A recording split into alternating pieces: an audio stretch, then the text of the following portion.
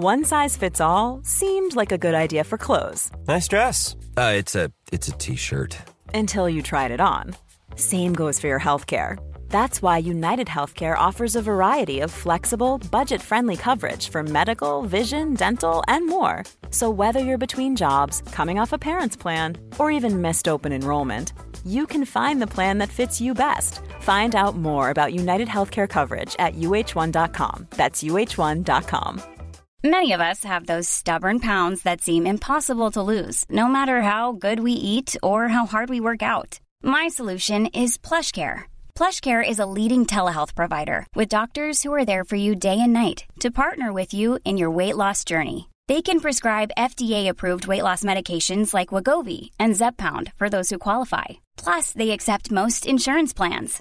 To get started, visit plushcare.com/weightloss. That's plushcare.com/weightloss.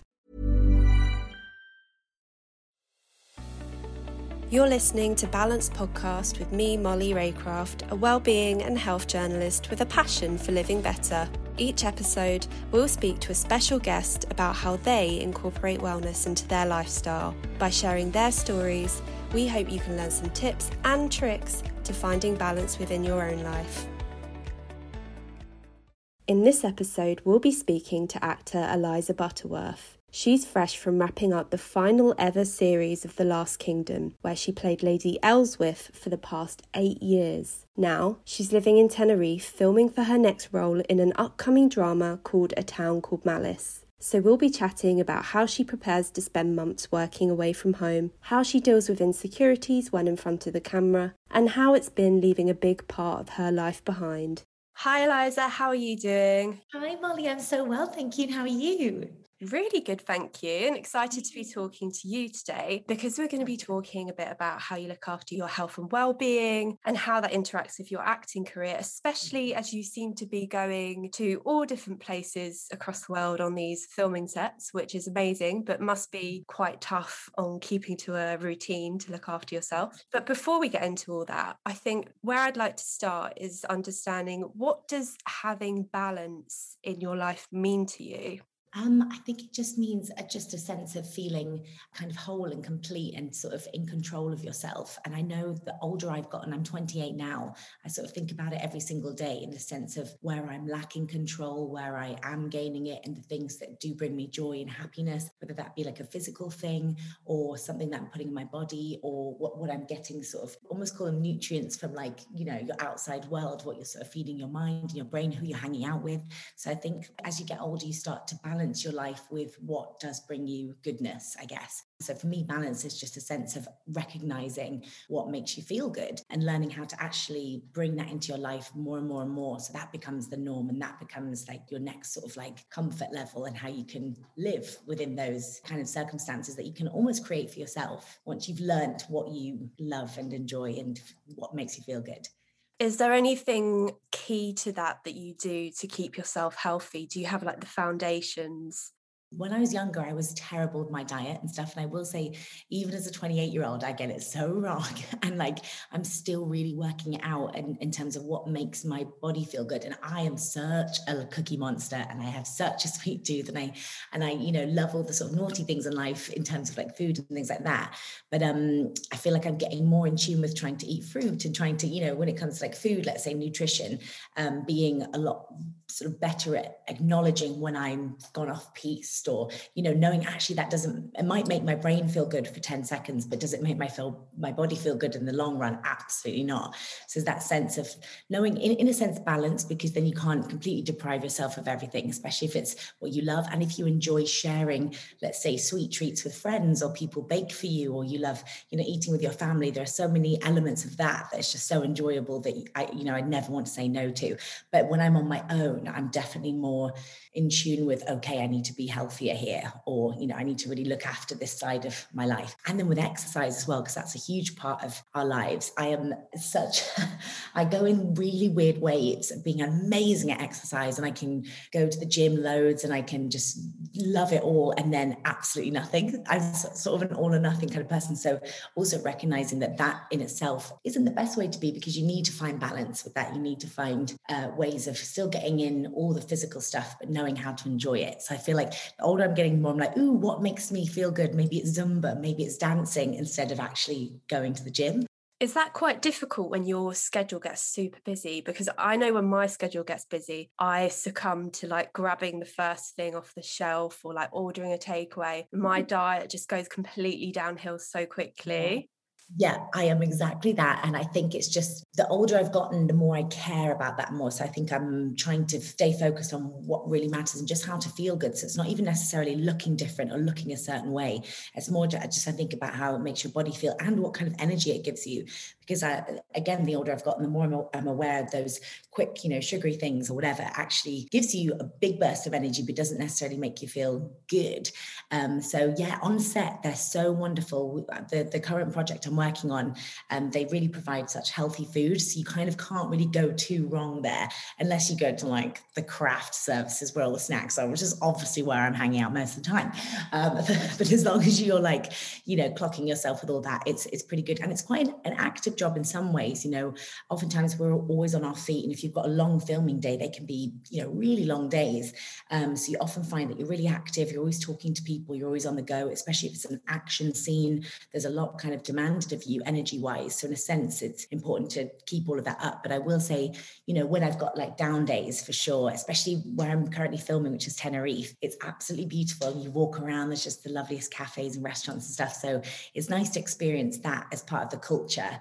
I feel like in hot weather, you often gravitate to like lighter meals anyway, don't you? So true. I'm finding myself getting the chicken salad, pollo ensalada, por favor. I'm like, yes. Whereas, I'm such I love like burgers and things like that. So it can be quite naughty if I really let myself be. But I think, out here, you're so right in the sunshine. I think it just gives you that lighter mood, which is lovely. And just the sense of the sun being around. I do feel like you become more in tune with your body, and because you're sort of more like rooted. I know this sounds really hippy dippy, but in the earth, because, maybe you're not having to wear coats and you're kind of out in the sun, and it makes you feel like, oh, I'm at one with the earth, as silly as that sounds. Whereas in the winter, you're just like, screw this, let me put on a huge parka coat. I don't want to see anyone. Let me eat everything I want. Like, I'm miserable. Whereas here, I feel like you're more aware of yourself, which is really nice when the sun comes out. So yeah, and that obviously even sunshine brings such balance. Speaking of like mental health, aside from physical health, but just having some vitamin D is just so ridiculously important. And I know I'm extremely lucky being where I am at the moment, that I've kind of got it in abundance. But yeah, it only just makes me even more grateful knowing that once you do have it, it does just change so much, your mood and your outlook and attitude. So yeah, even though I obviously live in London, which is not always sunny, it's nice to really take it in when it's there, to really enjoy and appreciate the sun. Do you enjoy traveling, or like obviously you're there for work at the moment, but is it something that you enjoy besides doing it for work purposes? Absolutely. I love it. I absolutely love it. And my dad was actually a pilot when I was growing up. So we used to travel a lot because of his work, but also just like, wanting to go on adventures. And my mother's American too. So we'd go to America a lot. So I'm very used to traveling. And to do The Last Kingdom, I worked in Budapest for about, 8 years on and off altogether. And that was just so much fun. If anything, it gives you like a whole new element of work because you're going away from your home, you're going away from what you know. So I feel like you immediately put your mind into something completely different. So in that sense, I really enjoyed that aspect of traveling. And yeah, being in Tenerife, I mean, who could complain? I mean, it's just awesome. I honestly just pinch myself. I'm like walking around the parks going, what? This is my job. This is insane. Yeah, and you're there for quite long periods of time, aren't you? So is it all work, or do you get time to kind of immerse yourself in the culture and the language and pick up little phrases? Yeah, I mean, there's totally loads of downtime, which is great. And we as a cast have already become so close because this is season 1 of the show that we're doing. It's called A Town Called Malice, which is named after the song by The Jam, if anyone knows The Jam.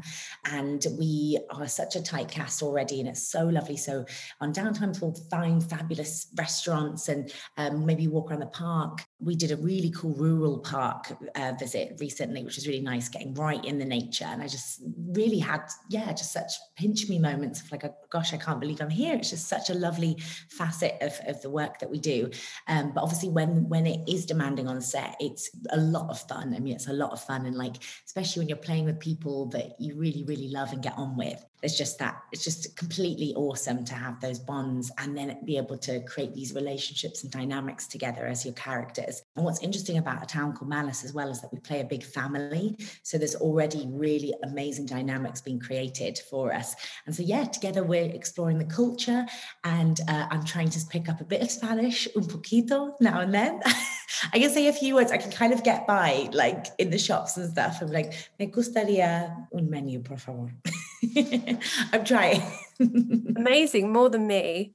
What about Hungarian? Did you pick up any Hungarian when you were in Budapest? Did over the years, but I will say I'm ashamed to say I should know a lot more than I do, considering how long we were over there and for how many years in total. But Hungarian is such a stunning language, but it's so hard. It's just crazy. It's where I certainly can't read it very well. But when I listen to it, I'll always ask like our amazing Last Kingdom crew and our drivers, everyone who's potentially from Hungary, whether they can teach us phrases and stuff. And they're so wonderful. My favorite phrase is Hogy vagy, which is how are you? Amazing, you're bilingual. Yeah, oh, thank you. So if you say you get a job and you know you're going to be away for a long while, do you have any rituals that you do before you go to kind of prepare yourself for being away from home for such a long time? Totally. I mean, right before I'm to go anywhere, I'll try and see all my friends, as much as possible. But I do know, obviously, through the pandemic and everything like that, it's not been as kind of normal to see a lot of people. But I'll check in with as many people as possible. And yeah, just go. And when, I'm very lucky actually at the moment, I get to live in an apartment. So because we're out here for quite a long stint and we're not really going back and forth like some other jobs, you might, fly out, but you might get to come back quite a lot. For this one, I'm lucky I'm out here. So I'm sort of, just making the apartment my own, which is really lovely. I just feel really privileged that I get to sort of have this space to work in, but also to enjoy as like a second mini home, I guess. So I suppose the rituals for me is like, I am an extremely clean and tidy person. So I will like clean the whole place and buy all my cleaning equipment and make sure that I feel sort of safe and comfortable in the new space. But yeah, it's just, what do I bring? I mean, as you said, Molly, you are a fan of fashion, just like me. And I have so many clothes. I brought 3 ginormous suitcases full of clothes, and I swear to God I've only used about a third of them so far. But just hanging up all my clothes and getting all the pieces that are from home that really remind you of being back there. And luckily I can have my parents here in the next few weeks, so they're going to come out and visit. So that to me is just like an extra slice, the best slice of home. So I can't wait for them to come here. Will they be bringing any home comforts for you? Anything from home that you're missing? Oh, you'll laugh, but my favorite thing in the world is squash, like Robinson squash. I love squash. And so my mother, she's like, do you want anything? What can I get you? Just let me know, because, we can't pack a lot, but if there's something you need. And I was like, squash, it's squash. I need squash. So she's going to bring the little mini, like Robinson squash. They're like little squirty. Oh yeah, I know. So I will then be in heaven when I get my Robinson squash from home. I think for me, it's always skincare, because you can't get certain brands in other countries. So true. Absolutely. I am exactly the same. And I bring a lot of skincare with me, but then I get really excited when I go, like in Tenerife, it's just so beautiful. The shops are incredible. I'll go into the little independent sort of beauty boutiques and start looking at their brands and seeing like, ooh, what's this kind of stuff? And like, special coconut oils and things like that. So it's nice to sort of try new brands from different countries and cultures. It's really nice. I suppose as well, the SPF is the main thing if you're living in Tenerife at the moment. Absolutely. I've had to be really good at just, doing it every day. And, I actually started putting on SPF 50 every day about 2 or 3 years ago, no matter what, even in the winter sun. My mother used to do that too. And I will say she's got amazing skin and she looks so young. And it's just I guess it just gives me the mental security that I've put a barrier on my face against anything. So speaking of balance, I suppose that's another thing of like, okay, it's a simple step to look after your skin, but something that you'll probably really thank yourself for in the future, which is, a huge thing. And speaking of skincare and balance, when I was a teenager, I used to have the worst acne ever. And it's all, come through balance in the sense of how to sort of maintain your skin and look after it. And I used to do, probably you've heard of all this, stripping your skin with every toner possible, and every alcohol. And, you know, I would just make it as dry as I could. And of course, it made it 10 times worse. And I'll never forget this lovely beautician telling me, oh, you've got to add oil to your skin. And I was like, what? And obviously I know it's completely different for all types of skincare. So I'm not saying that this is any certain way to go. But for me, it certainly helped to have a balance and add oils to my skincare. And yeah, my skin's gotten a lot better over the years through that. So it's very interesting, like a chemistry project. I feel like there's so much more information about skincare these days because, like you say, when we were younger, there really wasn't that much out there. And I remember those, I don't know if you remember them, those like stickers that you would put on your face to like rip out the blackheads. The blackheads. And now they say that's like the worst thing you can do. And, you know, oh my gosh. And I will say, like, if I'm lucky enough to go for a facial or something, I might only do it once every couple of months or 3 months. I'll go for like a sort of microdermabrasion or one of those like dermaplaning things, just something to sort of get all the toxins out of your skin and start it afresh and revive it. So there's definitely, instead of doing, I used to do all of those strips, you name it. If it was like had witch hazel in it, or if it was some strong toner, I'd be like, put it all over my face. And of course, bless me, like the skin got so much worse.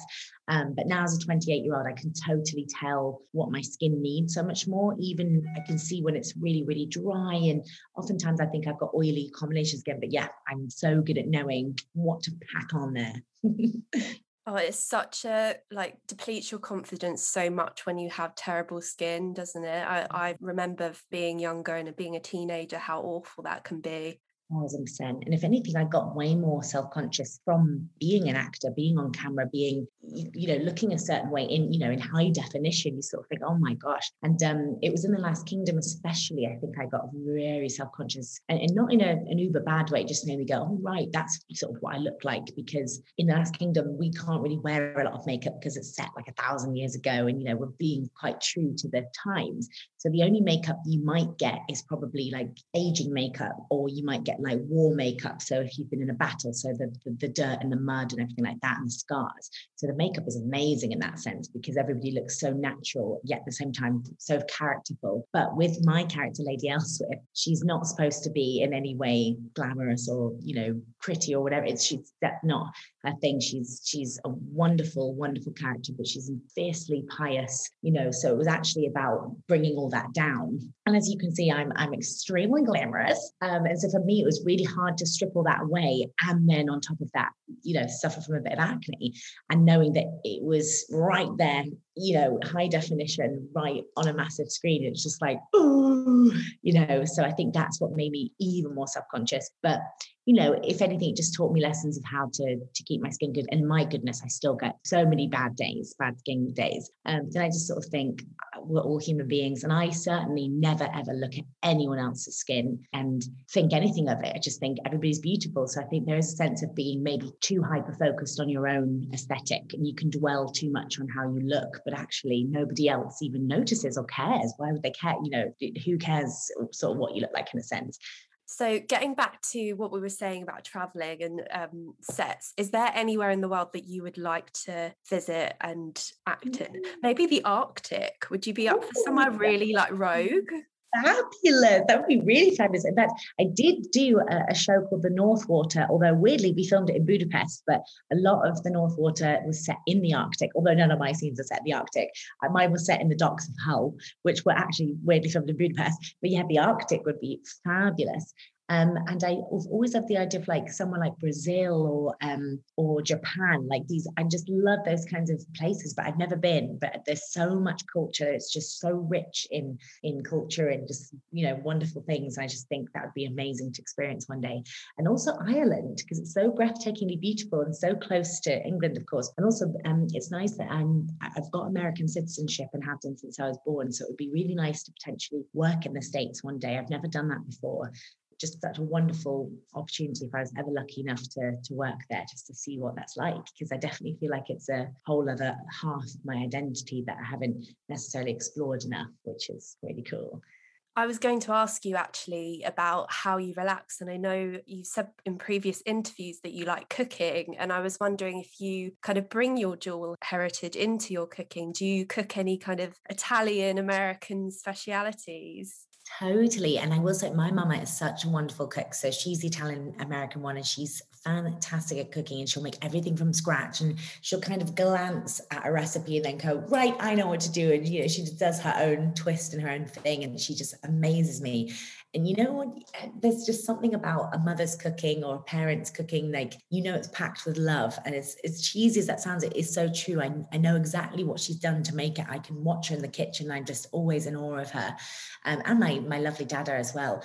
But my mum is definitely the more creative one when it comes to cooking and stuff. So yeah, I've definitely, the older I've become, way more appreciated that. And if anything, look back at all the times as a child, she'd go, come in here, watch me make this, one day you're going to want to make this as well. And and now I'm like, oh my gosh, she's so right. I do want to learn how to make that. And I'm in the last couple of years, I've gotten much better at cooking. I think I used to see it as a chore. And speaking of balance, I think I used to think, can I be bothered, kind of this and that. And now I see not only is it healthier to cook because you know exactly what's going in it, you can really choose how healthy you want to be on an evening or if you're cooking lunch, whatever.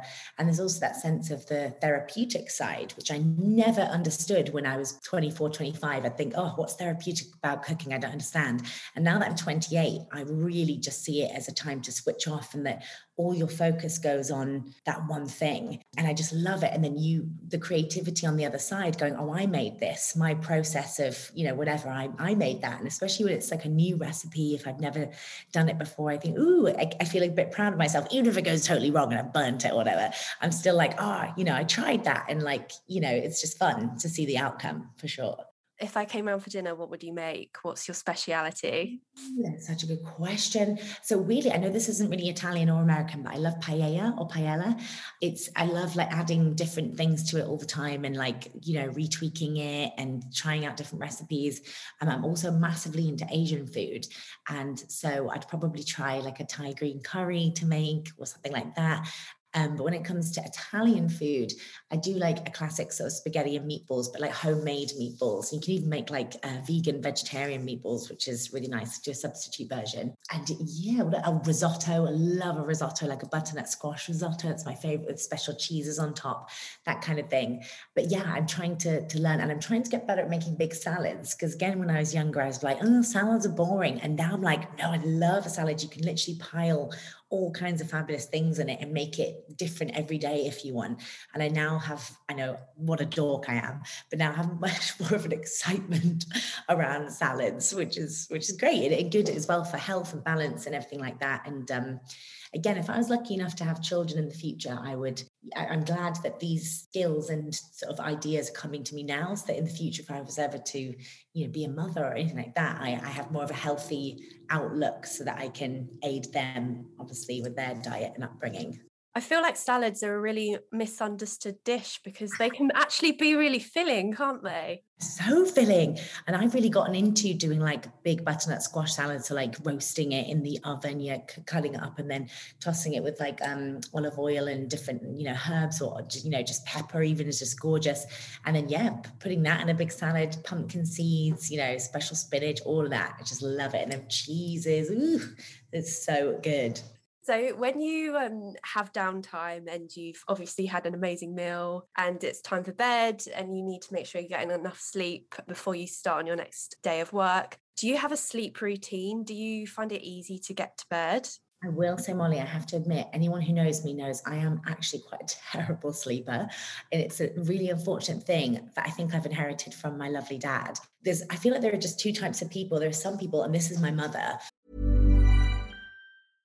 This is Paige, the co-host of Giggly Squad, and I want to tell you about a company that I've been loving, Olive & June. Olive & June gives you everything that you need for a salon-quality manicure in one box. And if you break it down, it really comes out to $2 a manicure, which is absolutely insane. It's also so easy to get salon-worthy nails at home with Olive & June. The difference between how your nails used to look when you did them yourself and now with the Mani system is a complete game changer. The best thing about Olive & June too is it's a quick dry. Dries in about 1 minute, lasts for 5 days, and full coverage in up to 1 to 2 coats. Visit oliveandjune.com/perfectmani20 for 20% off your first system. That's oliveandjune.com/perfectmani20 for 20% off your first system. Ever catch yourself eating the same flavorless dinner 3 days in a row? Dreaming of something better? Well, HelloFresh is your guilt-free dream come true, baby. It's me, Keke Palmer. Let's wake up those taste buds with hot, juicy pecan-crusted chicken or garlic butter shrimp scampi. Hello Fresh. Stop dreaming of all the delicious possibilities and dig in at HelloFresh.com. Let's get this dinner party started. Many of us have those stubborn pounds that seem impossible to lose, no matter how good we eat or how hard we work out. My solution is PlushCare. PlushCare is a leading telehealth provider with doctors who are there for you day and night to partner with you in your weight loss journey. They can prescribe FDA-approved weight loss medications like Wegovy and Zepbound for those who qualify. Plus, they accept most insurance plans. To get started, visit plushcare.com/weightloss. That's plushcare.com/weightloss.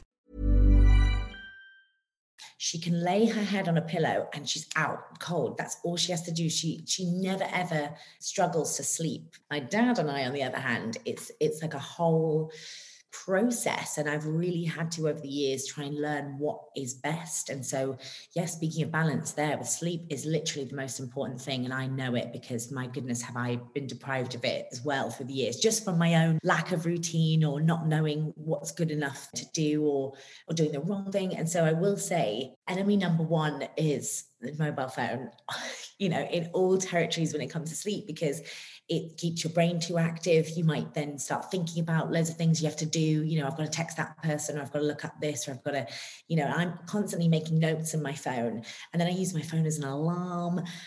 So I'm learning to back off the phone, because I really do think it's as good as our technology is and our social media is, it's extremely detrimental to our natural functions as a human being. As human beings, we weren't supposed to be on these gadgets all day long. So this idea of just switching all of that off and trying to, just deactivate from that, throughout the day.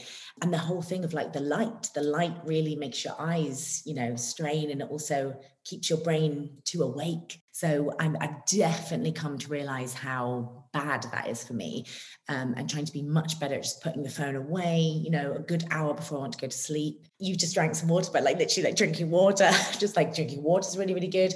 Sometimes I'll read as well. I feel like that just really helps your brain to switch off. And that's something that a lot of people do. Or I'll light a candle. Let's say I don't just want to go into pitch black darkness. I'll light a candle for a while and just sort of, smell it and just be in a nice sort of ambience and aura that's really relaxing for a while. And when I feel like I'm dozing off, I'll just blow out the candle and, feel a lot more calm. But I will say, speaking back to skincare, I think doing a nice skincare routine for yourself before you go to bed is also really, really lovely and therapeutic. And again, it's that time you're just taking care of yourself for, 10, 15 minutes or however long.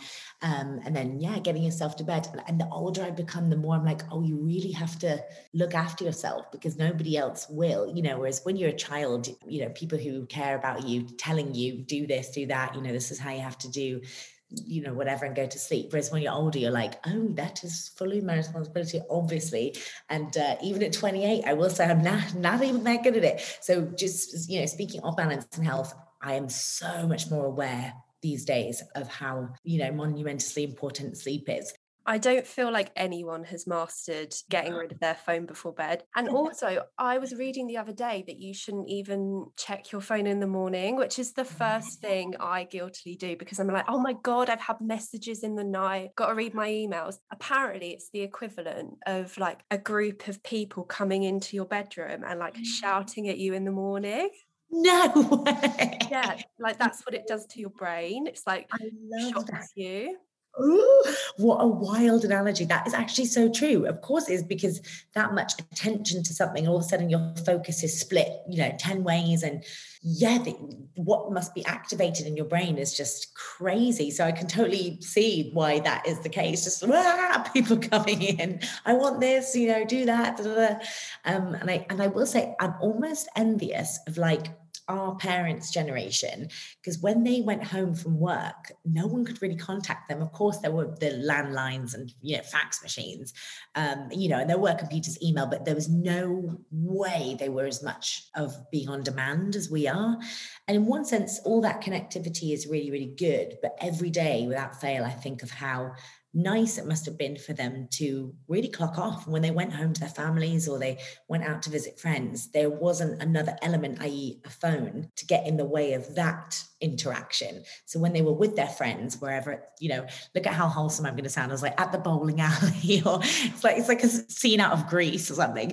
But it's just that sense of they really did just put their energy in the direction it needed to go, wherever that was, rather than it being so scattered the way, us as in modern day have to scatter it because we are on demand. And I suppose, in certain ways, I'm really always trying to keep on top of things, but oftentimes, you can't help but maybe let a friend down if you're not around for FaceTime or you're not. Whereas back in our parents' day, it's like, I'll see you when I see you. So in some ways, I'm kind of envious of them. I feel like it can be difficult if you're working, like me and you, we both work in highly competitive industries. If you miss the email from someone with an opportunity, that's it. You could lose out on a massive chance to do something amazing. And that kind of brings about this nervousness of being away from your phone for too long, because you're like, I could get the big break. And then the big break's missed because you weren't with your phone. Yeah, totally, Molly. I completely agree with you. There's always this like pressure to be connected to everything at all times. And which is one sense, for anything, I'd say us as a generation should pat ourselves on the back. I know we get a lot of stick. There's this whole like, the millennials and they love their phones. But in a way, we've been adapted to live in those circumstances. We have been now fine-tuned to work in this way. And if anything, it's then up to us to kind of facilitate that. And as you say, we get into trouble if we don't adhere by the new circumstances and the new ways of living. And the sense of always being on demand, because you say other people will get that, then other people will be in touch, other people will be connected with, and they'll get the jobs or they'll get the this and that.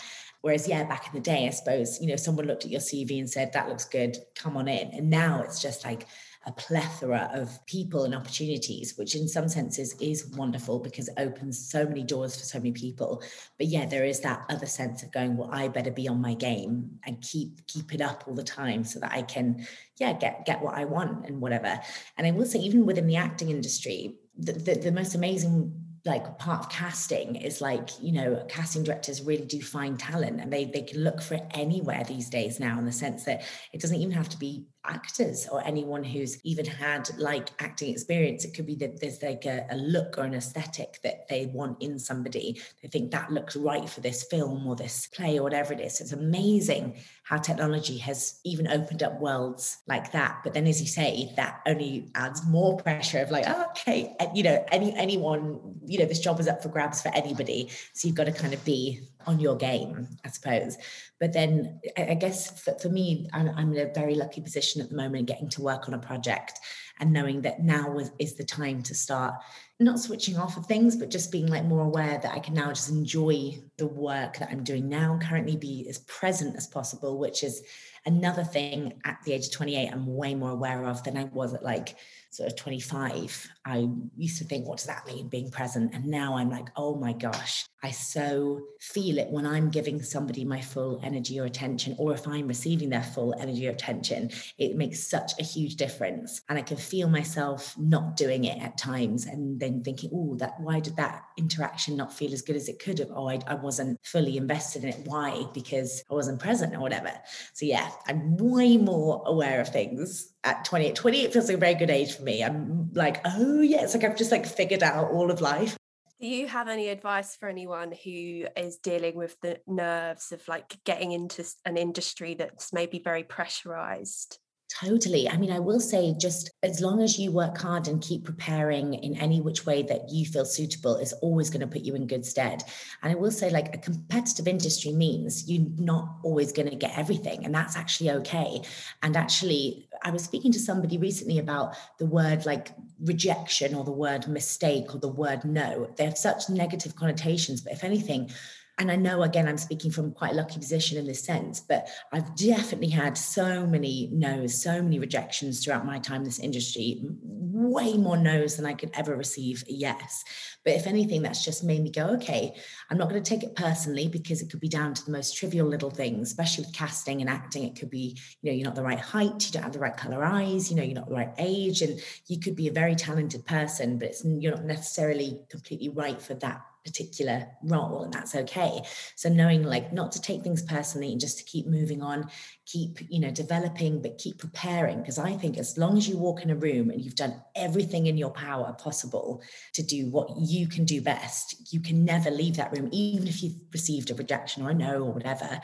Never to take that as a bad thing, because if anything, what you've done is planted a seed in that, let's say it's about acting, that casting director or that producer's mind of that you are a wonderful actor, you're really prepared, really talented, really hardworking, and they can just think about you for the next project. And I will say I'm testament to this, because where I'm sitting right now is a cause of that exact thing. The wonderful casting director who cast this project saw me for something years ago and really, really liked it. And I wasn't quite right for it, but it was the sense of, okay, I'm going to look out for something for you in the future. And if, another opportunity were to arise, we'll bring you in for that and see what you can do there. And because I had done a lot of work for that previous audition, it meant for then this one, they already knew what I was capable of. But then there's a sense of, right, I'm going to, really give it my all again. And of course, then it worked out. So you just never know that just by working really hard, even if it's a no for that one particular thing, especially in a competitive industry, never to berate yourself or beat yourself up, because mental health wise, I've seen so many phenomenal actors and wonderful people losing themselves because of how tough this industry is and actually forgetting how brilliant they are. And then when you lose sight of that, your self-esteem can lower very easily. And actually that's so dangerous and so not what anyone is in this business for. And I think if that starts to happen, you really just have to assess, why you want to be an actor. Does it really bring true happiness and everything like that? And if so, then keep preparing, keep working hard. And even if rejection still comes your way, that is always temporary. In my head, rejection is so temporary in our industry. It comes and goes. And if you're right for this part, you will get that part. I always believe that. For you, you've obviously played some real life people. You've played Princess Eugenie, and then you've also played Lady Ellsworth. Is there an added pressure of playing real life people? That's such a good question. In a way, with Lady Ellsworth, there wasn't a lot of information about her actually from the time. So the only sort of information I could derive before playing her were the works of Bernard Cornwell, who'd written the Saxon Stories, which is the sort of set of novels that The Last Kingdom is all based on. So in a sense, I could get a little bit from that, but I could kind of do whatever I wanted in a way. And the scriptwriters certainly pushed me in a certain direction with Ellsworth. It was very much in the first 3 seasons, this element that she was actually the antagonist. She was somebody who was more villainized. She was always in the path of like destruction. She was always trying to sort of destroy Uhtred, our like lead, amazing warrior. So there's the sense of like, actually, she wasn't always the nicest of characters. So it totally then led me to play her like that. So I wasn't then too worried about being as accurate as possible, because there wasn't actually enough information to go off anyway. So that was really fun, because that just gave me full liberty to go wild. And then by season 5, I'm doing all kinds of crazy things. If anyone has seen season 5, they will know exactly what I mean. And, that's just fabulous that the scriptwriters could have that much freedom with it. And then brilliant for me to be able to play it, because I love that kind of stuff and just being able to go for it. And then with Princess Eugenie, however, who is obviously in our, current times, there was definitely a sense of, oh my gosh, this is a real person who exists. But I will say we did it within the Windsors Endgame, which was a stage production of the Channel 4 show, The Windsors, which if anyone has seen The Windsors on Channel 4, it is absolutely bonkers. It's extremely heightened, stylized, caricatured. It's taking like a slice of real life and then amplifying it by thousands. So anything you watch on that show, it's just so warped and not real, in a sense that it's just totally sardonic and sarcastic and caricature. So in a sense, again, I was lucky in that sense that the stage version of it as well was okay, this is real person, so that it's based on a couple of things. However, make it your own, go crazy, and make it stylized and heightened. And I loved that aspect of it, because then I didn't feel too sort of unsafe to not go for it. Now, we must talk about The Last Kingdom before we finish, because it's the last season ever, which is really sad. But this has been a mainstay of your life since you were 21. So if you compare yourself to when you started The Last Kingdom till now, what do you think you've learned over that time about yourself? Molly, that's such a good question. Honestly, I have learned so much in abundance. I wouldn't even know where to begin. I just think this sense of naturally growing older, you do develop into a different person. I will say I'm a completely different person from the age of 21 I am to 28. Acting wise, I've learned so much on that job. Like The Last Kingdom has taught me everything I know about screen acting. It's given me all the sort of confidence to be able to really play anything on screen. I feel like season 1, I was still very young. I hadn't done a lot of screen work. I'd only been really used to stage. And so I was quite petrified when the camera was in front of me, right in my face, of knowing what to do with it.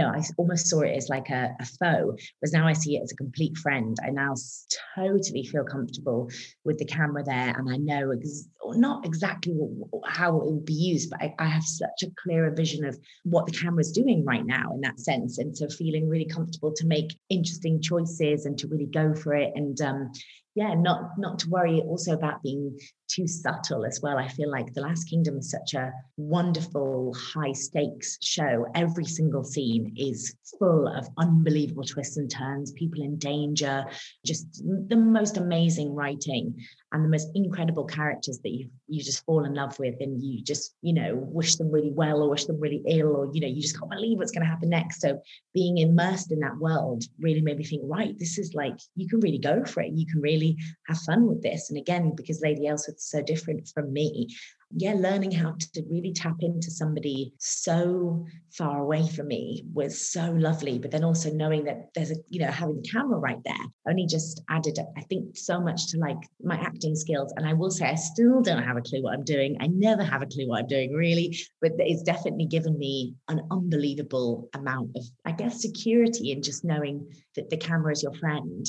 Knowing what you know now, is there anything that you would like go back in time and tell the younger Eliza?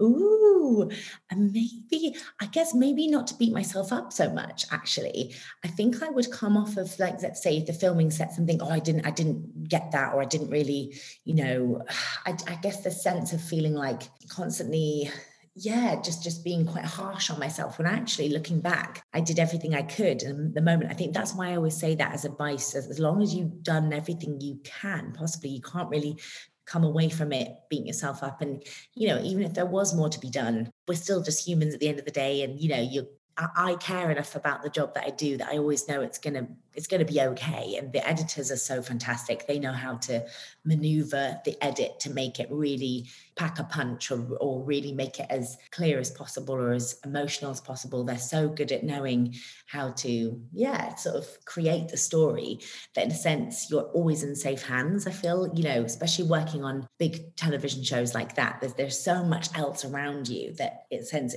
I feel like when I was younger, I could have taken the pressure off myself a little bit and really just enjoyed every moment. But I will say, because The Last Kingdom is such a family, the more we did it, the more comfortable we became.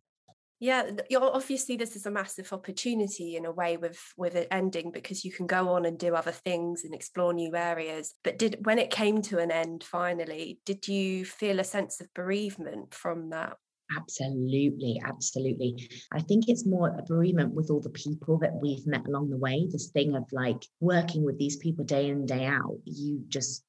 Everybody just absolutely adored each other. And I know that sounds so silly, but it's true. There was a really tight bond between everybody on the show, between cast and crew. And, we had some of the most incredible crew working on the show since 2014 when it began, all the way till, now they've done this spin-off movie. So even into 2022, so that there's just unbelievable commitment to the show, and to know that people have been looking after it for so long and have been caring about it for so long and been passionate about it. And the fans, and to me, the bereavement is like, woof, with the fans, that connection that we've all created, with them throughout all the years, and how wonderful they've been, so into the show and so immersed in it. And I get the most amazing messages from fans just describing to me their favorite scenes and the bits that moved them the most. And I think that part of the show, not having that connection with these people anymore, well, not anymore, because the show will always exist. People will always get to watch it and be involved with it. But I think the bereavement of creating more for them feels like kind of heartbreaking. And saying goodbye to the characters is always so heartbreaking, knowing I'm not going to play Lady Elspeth again, really, unless it's like in a really funny way for something, or like, be marrying someone at somebody's wedding, but dressed as Lady Elspeth, going, "You are now husband and wife," some sort of thing. But it's true what they say, as one door closes, another one opens, and you're already doing new things. So what's next for you? Is there anything in particular that you'd like to try? Any like genres or anything that you'd be really intrigued to do? Oh, Molly, so I'm so lucky that at the moment I'm working on this project, A Town Called Malice, which couldn't be further from Lady Elspeth and the Last Kingdom if I tried. It's an amazing TV show. It's set in the 1980s. It's partly set in Bermondsey in South London, and then also partly set in the Costa del Sol of Spain. So there's this really fabulous, glamorous, vibrant world of the show. And what's really awesome is that everybody loves 80s music. It brings such nostalgia, even though, I wasn't even born in the 80s. I was born in 1993, but just the sense, even for me, it brings me nostalgia, just knowing about that fabulous era of time. And so it's so rooted in the music. There's the most incredible costumes. It's so fun, but it's also so gritty. And again, follows the most incredible character storylines. So I feel like the audience that will watch A Town Called Malice will totally fall in love with these amazing dynamic characters. And as I said earlier, we are kind of a big family called the Lords. And this family basically go on the run, and they get themselves into all kinds of situations and trouble.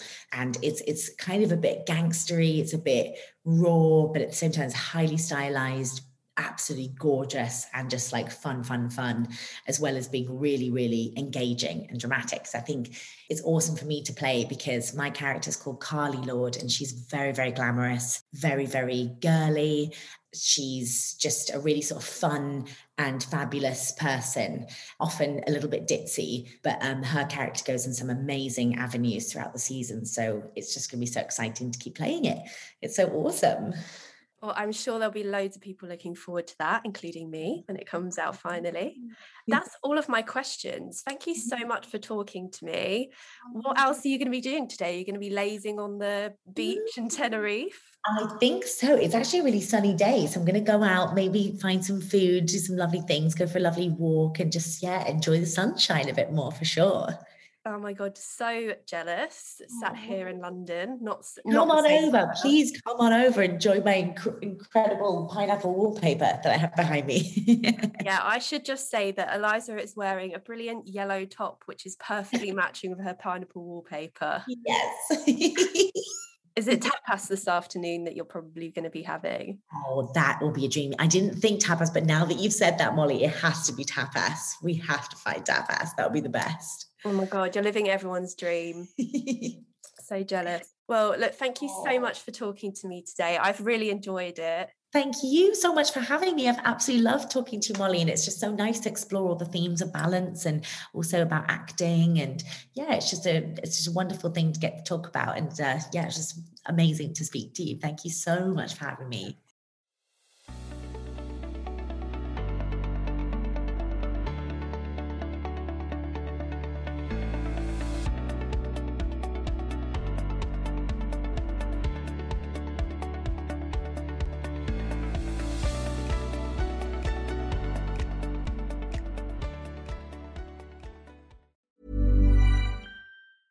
Hi, I'm Daniel, founder of Pretty Litter. Did you know cats tend to hide symptoms of sickness and pain? I learned this the hard way after losing my cat, Gingy. So I created Pretty Litter, a health monitoring litter that helps detect early signs of illness by changing colors, saving you money and potentially your cat's life. Pretty Litter is veterinarian developed, and it's the easiest way to keep tabs on your fur baby's health right at home. Go to prettylitter.com and use code ACAST for 20% off your first order and a free cat toy. Terms and conditions apply. See site for details. Planning for your next trip?